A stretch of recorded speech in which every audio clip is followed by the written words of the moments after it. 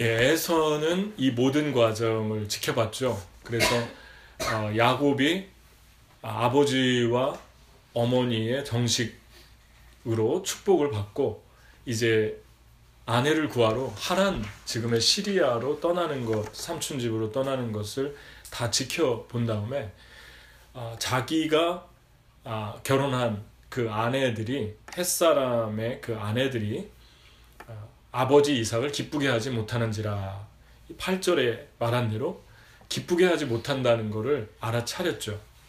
그래서 갑작스럽게 또 아버지의 배다른 형제 이스마엘의 딸인 마할랏을 아내로 맞이하게 됩니다.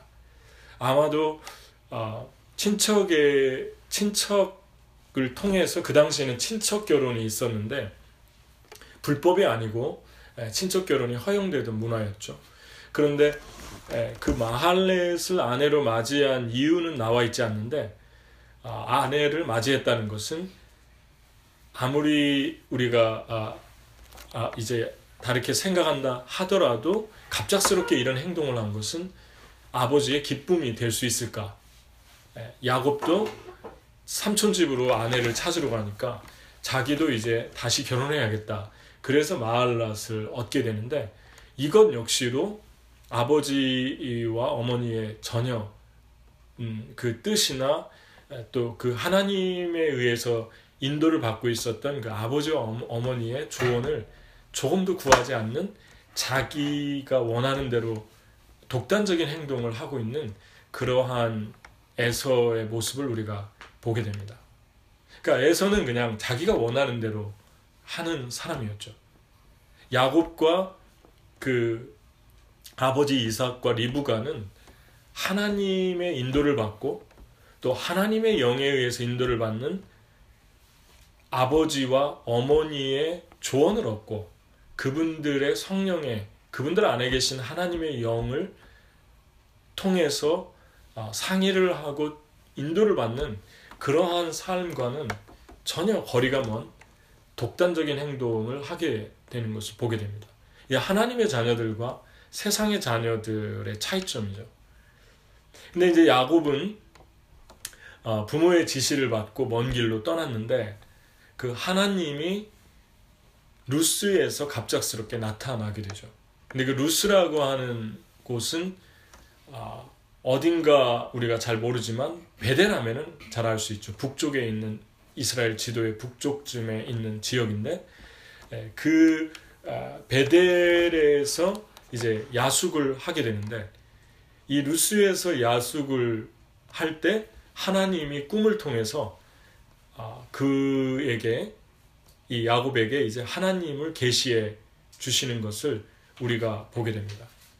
근데 이제 이 야곱이 야영을 하게 된 걸 알 수 있죠. 돌베개를 베고 잠을 청하는데, 그 돌베개를 직접 베고 자면은 위험하겠죠. 몸에 안 좋고. 그래서 이제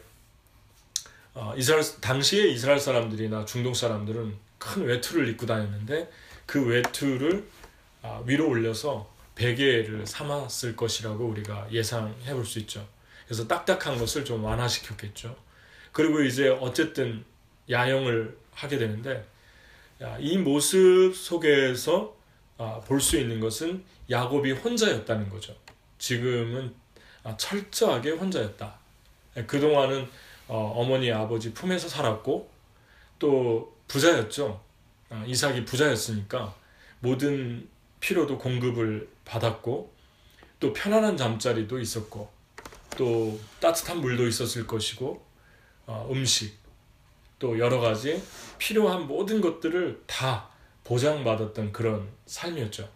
그런데 이제 지금은 그런 부모의 보호도 전혀 받지 못하는 곳에 있고, 그리고 앞으로도 삼촌 집을 찾아간다고 하지만 전혀 예상할 수 없는 그런, 정말 이 삼촌이 나를 맞아줄런지 아니면 내가 삼촌을 무사히 만날런지, 그리고 거기에서 어떤 일이 벌어질런지 전혀 예상하지 못하는, 그러니까 아무도 지금 야곱을 지켜줄 사람이 단 한 사람도 곁에 없었다는 것, 철저하게 혼자였다는 것, 그런 시간이 바로 이 베델에서 루스에서 돌베개 베고 잔 그러한 시간입니다.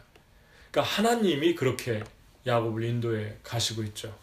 야곱이 이렇게 혼자 될 것이라고 하는 것은 전혀 예상치도 못했을 거예요. 자기가 이렇게 혼자 밖에서 야영을 하고 혼자 잠을 자고 늘 집에서 엄마 품에 정말 그 치맛자락에 있던 아이였는데 그런 삶과 완전히 정반대의 삶으로 지금 하나님이 내몰고 있는 것을 우리가 보게 되죠. 자기가 원하지 않았는데 엄마가 축복을 받으라 해서 받았고 형이 자기를 죽인다고 하니까 도망가는 신세니까 자기 의지와 상관없이 그렇게 이제 도망을 치고 있습니다. 그리고 혼자 됐죠. 하나님이 우리를 훈련하실 때 혼자 있게 하는 그런 시간들이 있죠. 하나님이 그렇게 하시는 것입니다. 그래서 아브라함도 혼자 고향 친척을 떠나 혼자 있어야 하는 그러한 삶을 경험했고 모세도 애굽에서 도망쳐서 광야에서 혼자 있었죠.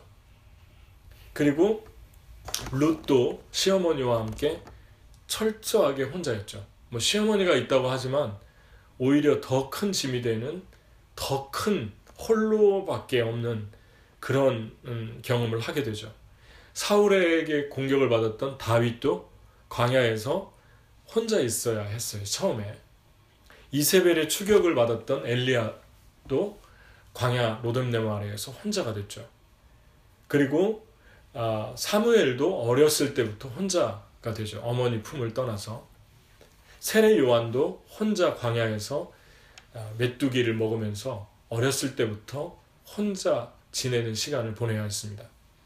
바울도 하늘의 빛을 받고 혼자 시간을 갖게 되죠. 보지도 못하고 또 누가 도울 사람도 없고 다 떠나가고 간신히 어떤 집에 바래다 준 거 그게 전부였죠. 이스라엘 민족도 가나안에서 나와서 애굽에서 홀로 됐죠. 민족적으로 홀로 된 거죠. 그러니까 이러한 홀로의 시간들을 하나님의 사람들에게 반드시 하나님이 허락하십니다. 그렇게 하시는 그 모습 속에서 이 홀로됨의 경험이 우리에게 무엇을 의미하냐면 아무도 도와줄 사람이 없다. 두 번째는 미래가 보장되지 않는다. 세 번째는 외롭다. 예전처럼 마음을 나눌 사람이 없다. 네 번째는 재정적인 빈곤. 물론 야곱에게 엄마가 여분의 돈을 줬을 거예요. 그런데도 야행을 한 거는 하숙집이나 민박집을 찾지 않고 모텔이나 이런 데를 찾지 않고 야행을 한 것은 야곱이 보면은 좀 되게 소심한 성격이잖아요. 그래서 돈을 아끼려고 하지 않았나 그런 생각이 들어요. 다섯 번째는 묵을 수 있는 장소가 없는 걸 의미합니다. 그 다음에 여섯 번째는 모든 것을 혼자 결정해야 한다. 그게 홀로 있는 시간이죠. 그래서 이렇게 홀로 있는 시간을 하나님이 허락하셨다는 것입니다. 하나님이 지금 인도하셨어요. 그러니까 모든 도움, 모든 마음을 나눌 사람, 모든 것들을 다 차단시키고 있는 그 야곱의 생애를 우리가 주목하게 되죠. 여러분은 이렇게 홀로 있는 것 같은 시간을 경험해 보셨습니까? 다 사람들이 주변에 있지만 정말 내가 홀로 철저하게 혼자구나. 그런 시간들을 하나님의 사람들에게 반드시 허락한다는 것입니다. 그렇게 하는 이유가 그러면 무엇인가? 네 가지로 이 말씀의 기초에서 우리가 생각해 볼 수 있는데요. 12절을 한번 보죠. 12절을 한번 읽어줄래요? 12절을 큰 소리로 한번 누가 찾으신 분이 성자 형제가. 꿈에 본즉 사닥다리가 땅 위에 서 있는데 그 꼭대기가 하늘에 닿았고 또 본즉 하나님의 사자들이 그 위에서 오르락내리락 하고. 예, 잘 읽으셨어요? 그러니까 첫 번째 하나님이 홀로 있게 하신 이유는 천국을 주신 은혜가 우리의 노력이 아니라 야곱의 노력이 아니라 나의 은혜로 주어진 것이다 라는 것을 가르쳐주기 위해서 알게 하기 위해서 홀로 있게 하셨다는 것입니다. 여러분 아무리 높은 사닥다리를 만들어도 설상 만든다 하더라도 그 사닥다리가 천국에까지 닿을 수는 없는 거죠. 그런 사닥다리는 세상에 없죠. 근데 하나님이 지금 연결시켰어요. 그 사닥다리를. 그것은 무엇을 말하냐면 그 천국에 닿은 하늘 끝까지 헤븐이라고 나와 있는데 하늘 끝까지 닿은 그 사닥다리에 천사들, 하나님의 사자들이 오르락 내리락 하고 있죠. 이것은 우리가 천국에 갈 수 있는 길을 아무리 노력해도 우리가 그 사다리를 만들 수 없는데 하나님이 그 사다리를 만들어 주셨다. 그것이 신약의 예수 그리스도를 예표하고 있죠. 그 십자가가 천국까지 갈 수 있도록 은혜로 놓아졌다. 닿았다는 거죠. 그 다음에 천사가 오르락 내리락 하는 것은 언제든지 너에게 도와줄 준비가 되어 있다. 측량할 수 없는 빠른 속도로 왔다 갔다 하면서 천국과 이 땅을 오가면서 너를 도와줄 것이다. 그것을 지금 하나님이 보여주신 거죠. 하늘 끝까지 사다리를 만들었던 사람들이 있죠. 생각나십니까? 바벨탑이죠. 창세기 11장에 보면은 바벨탑을 놓고 그 탑의 하늘 끝까지 닿게 했다 그래요. 또 말하되 자 성읍과 탑을 건설하여 그 탑 꼭대기를 하늘에 닿게 하여 우리 이름을 내고 온 지면에 흩어짐을 면하자 하였더니 그랬죠. 그러니까 하늘 꼭대기에 닿게 하려고 했는데 안 됐죠. 하늘 꼭대기에 닿게 하려고 한 이유가 천국을 만들어 보고 싶었어요. 이 땅에 여기서도 하늘이라고 나와 있는데 heaven으로 나와 있죠. 영어 성경에도 원문에도 heaven으로 나와 있어요. 하늘 끝에 그 천국을 이 땅에 오게 하기 위해서 인간의 힘과 노력을 동원한 것입니다. 그리고 그 천국을 하나님이 만드는 것이 아니라 내가 만들었다. 내가 그 천국을 만들 수 있다. 우리가 만들 수 있다. 우리 이름을 내자. 그러니까 천국을 가져오고 그 천국을 만들고 그 천국을 누가 만들었냐고 하냐면 내가 만들었다고 드러내기 위해서 바벨탑을 만들었다는 거죠. 이 시도가 지금도 계속되고 있죠. 인간이 만들어내는 문명과 인간이 만들어내는 모든 이제 4차 산업혁명이라고 하는데 그러한 로봇이나 문명들이 빠르게 진화하고 빠르게 디벨롭되고 있는데 그러한 모든 이면에는 천국을 만들고 싶은 거예요. 이 땅을 유토피아로 만들고 싶다. 우리가 만들 수 있다. 우리가 해낼 수 있다. 하나님의 영역을 우리가 해낼 수 있다. 그런데 결국은 못 만들었죠. 그것이 다 무산되고 오히려 그게 더 파괴적이 됐고 서로 분열하고 싸우고 흩어지고 풍지박상 나는 그런 일들이 벌어졌습니다. 그러니까 하나님의 자녀와 바벨의 자녀, 세상의 자녀의 차이점은 이것입니다. 하나님의 자녀는 철저하게 하나님이 천국을 주셔야만 우리가 누릴 수 있다라고 믿고 있어요. 그 천국은 우리의 노력이 아니라 예수님의 은혜로 먼저 찾아오신 그 수동의 은혜. 그러니까 우리는 처음부터 수동의 은혜를 받았기 때문에 능동적인 열정의 사람이 된 거죠. 능동적으로 우리가 반응한다는 것은 수동의 은혜에 기초하고 있어요. 그러니까 우리의 시작은 처음부터 우리가 아니었고 하나님이 먼저 너희가 나를 사랑한 것이 아니라 내가 너를 먼저 사랑했다. 야곱이 지금 한 게 뭐가 있습니까? 야곱은 지금 돌베개를 베고 잔 거밖에 없어요. 그리고 아무것도 하나님을 위해서 아무것도 이 야곱이 대단한 일을 한 것이 단 하나도 없잖아요. 오히려 처량하고 외롭고 정처 없고 그리고 아무도 도와주지 않아도 누구한테 하소연할 수 없는 그런 고독한 존재였어요.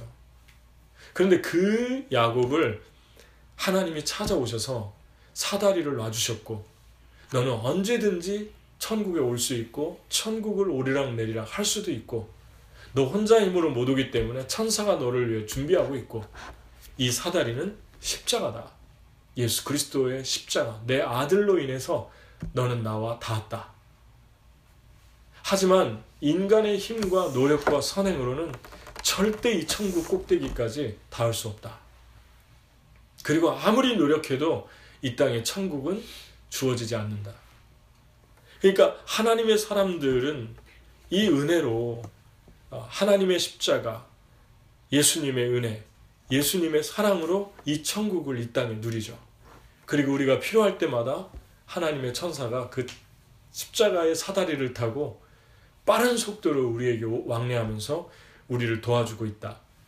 이것이 홀로됨을 통해서 알게 된다는 것입니다.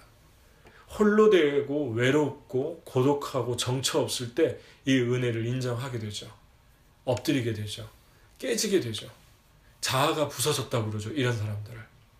그래서 첫 단추가 은혜로 부서지는 거죠. 완전히 그 은혜 앞에 내가 깨지는 거죠. 그러니까 내가 없어지는 거죠. 내 노력, 내 힘, 내 능력 아무리 쏟아부어도 그것을 내세울 수가 없는 것입니다.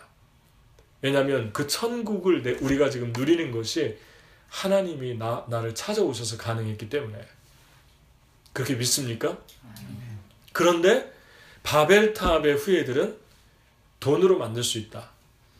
기계로 만들 수 있다. 혁명으로 만들 수 있다. 산업혁명으로 만들 수 있다. 그 다음에 정보화 시대로 만들 수 있다. 유토피아를 만들 수 있다. 그렇게 생각을 합니다.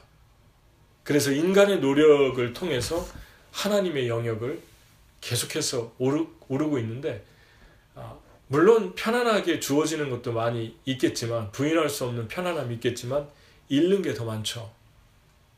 더 파괴적이죠. 인간이 만들어낸 천국은 인간이 만들어내는 바벨탑은 천국이 아니라 지옥을 만들죠. 그래서 인간이 더 이상 설 수 없는 점점 고통을 뒤집어 쓰게 하는 끝자락을 향해서 달려가고 있습니다. 그래서 홀로 됐을 때 우리는 이 천국을 은혜로 받은 것을 경험하죠. 십자가의 은혜를 경험하죠. 우리가 주님의 십자가를 만날 때 이렇게 야곱처럼 혼자였잖아요. 그리고 외로웠고 그리고 정처 없었고 그리고 아무도 의지할 수 없는 그 홀로됨에서 주님이 우리를 찾아와서 만나주셨던 것을 이 사다리 은혜를 보게 됩니다. 이것은 예수 그리스도의 십자가의 은혜를 의미하는데 홀로됨을 통해서 이 은혜를 받게 됐다. 알게 됐다. 인정하게 됐다. 두 번째는 왜 홀로되게 하셨는가? 14절에 있습니다. 우리 한번 읽어줄래요? 자매 중에 한 분이?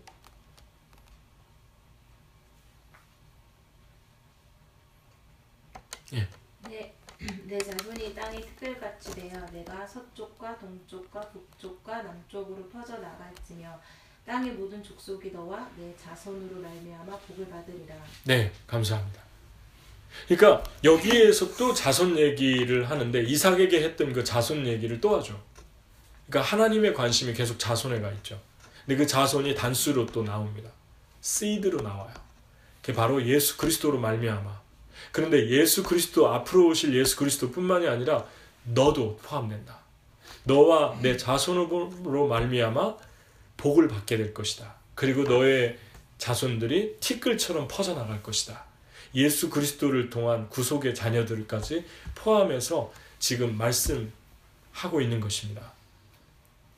홀로 되지 않으면 외롭고 나 자신이 무너질 정도로 홀로 된 고독한 시간에 하나님이 하시는 두 번째 일은 우리의 체질을 바꾸는 시간을 갖게 하시는데 영적인 체질을 바꾸십니다. 영적인 체질을 바꾼다는 것은 쉽게 얘기하면 우리의 육체적인 체질이 바꿀 때가 있잖아요. 우리가 건강이 안 좋다거나 하면 뭐 육체적인 체질을 바꾸잖아요. 지금 바꾸고 계신 분도 계신데 이렇게 음식을 가려 먹고 또 디톡스를 하고 그래서 완전히 체질을 바꿨다가 또 1년 후에 다시 또 원점으로 바로 우리가 돌아가는 이런 참사가 또 벌어지기도 하는데 어쨌든 저도 해봤는데 요즘에 또 많이 무너진 것 같아요. 밀가루와 설탕과 그리고 카페인을 절대 하지 않겠습니다 했는데 다시 또 3일 만에 설탕을 입에 대고 뭐 그런 경험이 많이 하잖아요. 근데 설탕만 안 먹어도 엄청난 변화가 일어난대요. 우리 몸에서. 슈거만 끊어도 1년 후에 어마어마한 변화가 일어난다고 그래요. 뭐 감기 같은 거는 걸리지도 않고. 근데 어쨌든 이러한 우리의 육체적인 체질을 바꾸는 그러한 시간들이 있죠. 마찬가지로 하나님이 우리의 영적인 체질을 바꾸는 시간이 이 홀로됨을 통해서 이루어지는데 이 홀로됨의 시간을 통해서 우리가 관심 가졌던 것들을 다 제거하시고 우리가 전혀 생각지 못한 열정과 관심을 우리 안에 부어 넣어 주시죠. 우리가 관심이 가졌던 것은 어떤 것들입니까? 세상적인 것들, 성공, 출세, 돈, 그리고 화려함, 그리고 뭔가 좀 보여주는 거, 그리고 편안함, 그리고 내가 혼자 누릴 수 있는 나만의 어떤 권리들, 잘 먹고 잘 사는 거는 기본이고, 그리고 편안하게 살고 싶은 욕망, 더 나은 어떤 문화의 그런 혜택들, 그러한 것들이 우리의 열정이었잖아요. 근데 그러한 열정들이 싹 없어지면서 우리 안에 하나님을 향한 사랑, 예배, 그리고 이 땅에 상처받은 영혼들을 치유하고 싶은 마음, 그리고 지옥을 사는 사람들에게 천국을 알려주고 싶고 내가 누리는 그 천국을 같이 누리고 싶은 마음, 그리고 한 영혼이 하나님 앞에 예배자가 되는 그 소망, 그리고 제자로 세워져서 예수님처럼 이 세상에 살고 싶은 거를 보고 싶은 마음, 그러한 마음들, 그래서 나와 너와 너의 자손, 예수님과 나는 너를 통해서 앞으로 태어날 씨드, 예수님뿐만 아니라 내 아들뿐만 아니라 너와 그랬잖아요. 너를 통해서 그 일을 하고 싶다. 그러니까 이것이 얼마나 큰 은혜입니까?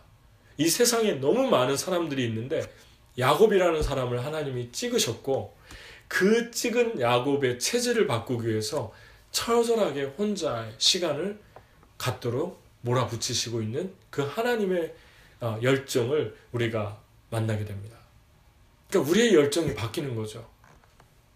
우리의 소망이 바뀌고 우리의 관심이 다 바뀌는 거죠. 지금 여러분 안에 제가 믿기로는 이러한 모든 소망들이 정말 많이 바뀌었다고 생각이 돼요. 그리고 지금도 현재 진행형으로 바뀌고 있고 예전엔 정말 생각해보지 못한 일이었고 나와 내 자손을 통해서 이 땅의 사람들이 복을 받는 게 그게 우리에게 무슨 상관이 있습니까? 중요한 거는 현실이고 중요한 건 돈이고 중요한 거는 손에 내가 가지고 있는 쾌락이고 그리고 얼마나 많이 편하게 내가 이 땅에서 누리고 살다가 죽느냐, 그리고 나를 알고 있는 가족들에게 얼마나 그걸 좀 나눠주고 그만큼만, 그게 우리의 관심이잖아요. 그래서 내 친척이나 정말 사랑하는 사람들 그 선에까지만 내가 가지고 있는 것들을 나눠줘서 그들도 편하게 살고 그들도 혜택을 보고 그들도 이 땅의 사람들처럼 정말 남부럽지 않게 살게 한번 해주고 싶다. 그만큼밖에 우리는 보지 못했던 사람들인데 그게 아니라 열방의 사람들의 근본적인 내면에 앓고 있는 그 허무함과 공허함과 그 처절하도록 상상할 수 없는 그 내면에 채워지지 않는 그 욕망들을 하나님의 사랑으로, 하나님의 복음으로, 주님의 은혜로 채우는 그러한 삶을 살고 싶게 주님이 우리를 만들어 주셨는데 그러한 체질을 바꾸는 것이 철저한 이 혼로됨에서 바꾸신다는 것입니다. 그래서 한번 여러분 그런 경험 해보셨습니까? 언제든 대화할 수 있는 사람이 있어요. 여러분이 언제든 사람을 불러내면 나와서 여러분의 외로움을 달래줄 사람이 있고 커피를 마시고 밥을 사줄 사람이 있어요. 언제든 여러분을 위해 시간을 내주고 돈을 쓸 사람이 있어요. 언제든 여러분의 이성적인 대타가 돼줄 사람이 있어요. 언제든 여러분이 피곤할 때 여러분을 쉬게 해줄 수 있는 사람이 있어요. 여러분을 절대 외롭게 해주지 않을 그럴 대상의 사람들이 있어요. 그때 여러분이 정말 변합니까? 그때 여러분이 정말 여러분의 영적인 처질이 변하는 걸 느꼈습니까? 절대 변하지 않죠. 왜냐하면 외로울 기회를 주지 않는 거예요. 외로울 기회를 주지 않으니까 우리의 내면은 세상의 헛된 것들로 점점 채워져 가죠.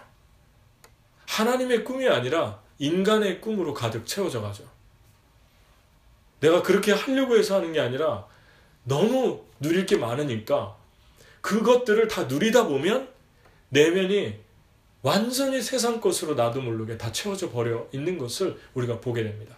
그런데 그것들로 채워질 때 동시에 따라오는 건 허무함, 그리고 쾌락, 그리고 헛된 것, 공허함, 또 지독히 슬픈 우울과 허무함, 이러한 것들로 우리의 내면이 채워지는 것을 여러분 보게 될 것입니다. 여러분 감정을 어떻게 할 수 없어서 그냥 널뛰기를 하듯이 기복적이 되는 그러한 것들을 여러분이 많이 경험했을 거예요. 그런데 아무도 없어요. 불러낼 사람도 없고 여러분하고 대화해 줄 사람도 없고 대화를 해줄 사람은 있는데 말이 안 통해요. 얘기를 해도 무슨 말을 하나 못 알아듣는 것 같아요. 그래서 얘기를 할 수가 없어요. 그래서 그 사람 수준에 맞춰서 얘기를 하고 돌아오면 더 허무해요. 그러니까 사람을 만나면 만날수록 더 허무해요. 더 홀로 된 것 같아요. 그리고 아무도 나와 함께 해주지 못하고 이해해주지도 못하고 알지도 못해요. 그래서 홀로 된 것 같아요. 그때 우리 마음에 어떤 것이 채워집니까? 하늘의 빛이 채워지죠.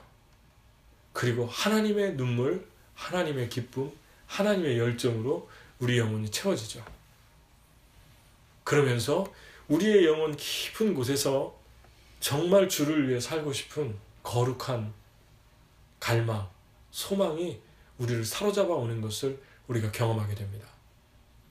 그래서 하나님께서 우리를 은혜 주시려고 할 때 차단시키는 철저히 혼로인 것 같은 그런 시간들을 우리로 허락하시고 만들어 주시고 사방에 담을 치시는, 호세아가 고멜을 잡아놓고 가시 울타리로 막은 것처럼 세상으로 향하는 그 고멜, 음란한 부인을 붙들어 두려고 온통 담으로 막아버리는 그 호세아의 모습 속에 하나님의 모습을 우리가 보게 됩니다.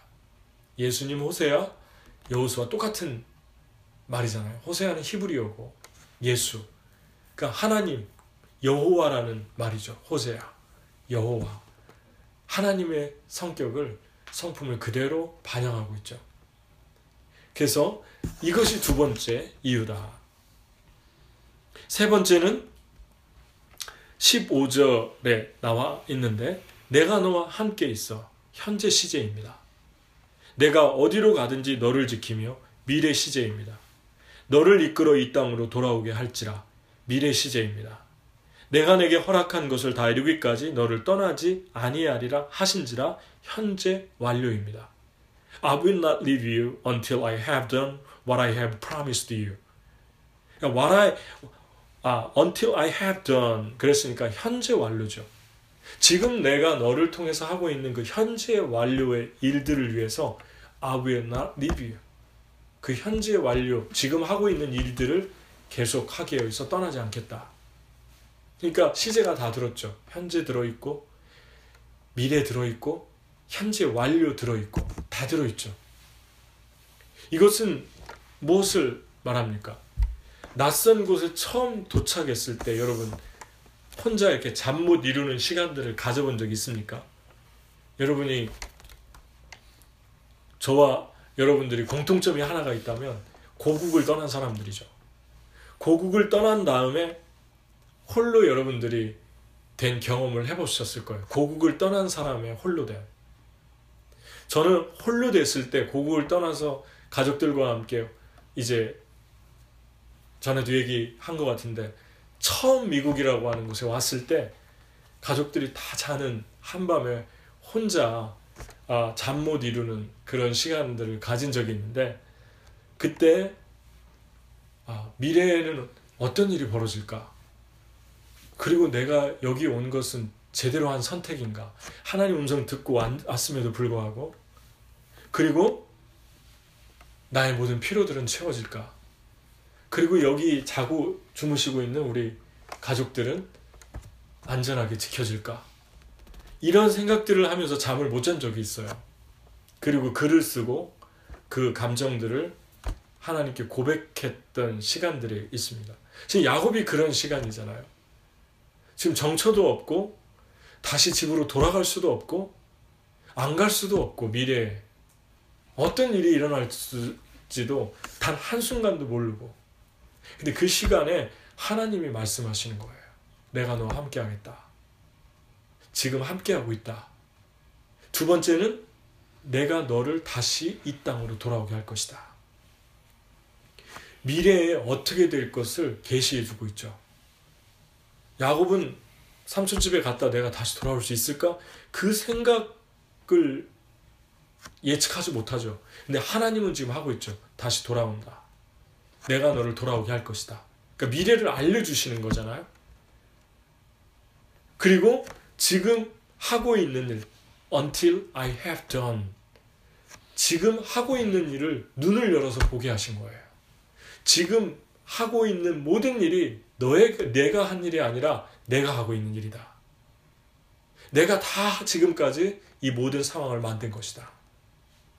네가 축복을 받고 도망가고 그리고 지금 도망자의 신세가 된 것도 이 야영지에서 낯선 곳에서 잠을 자고 있는 것도 내가 다 하고 있는 것이다.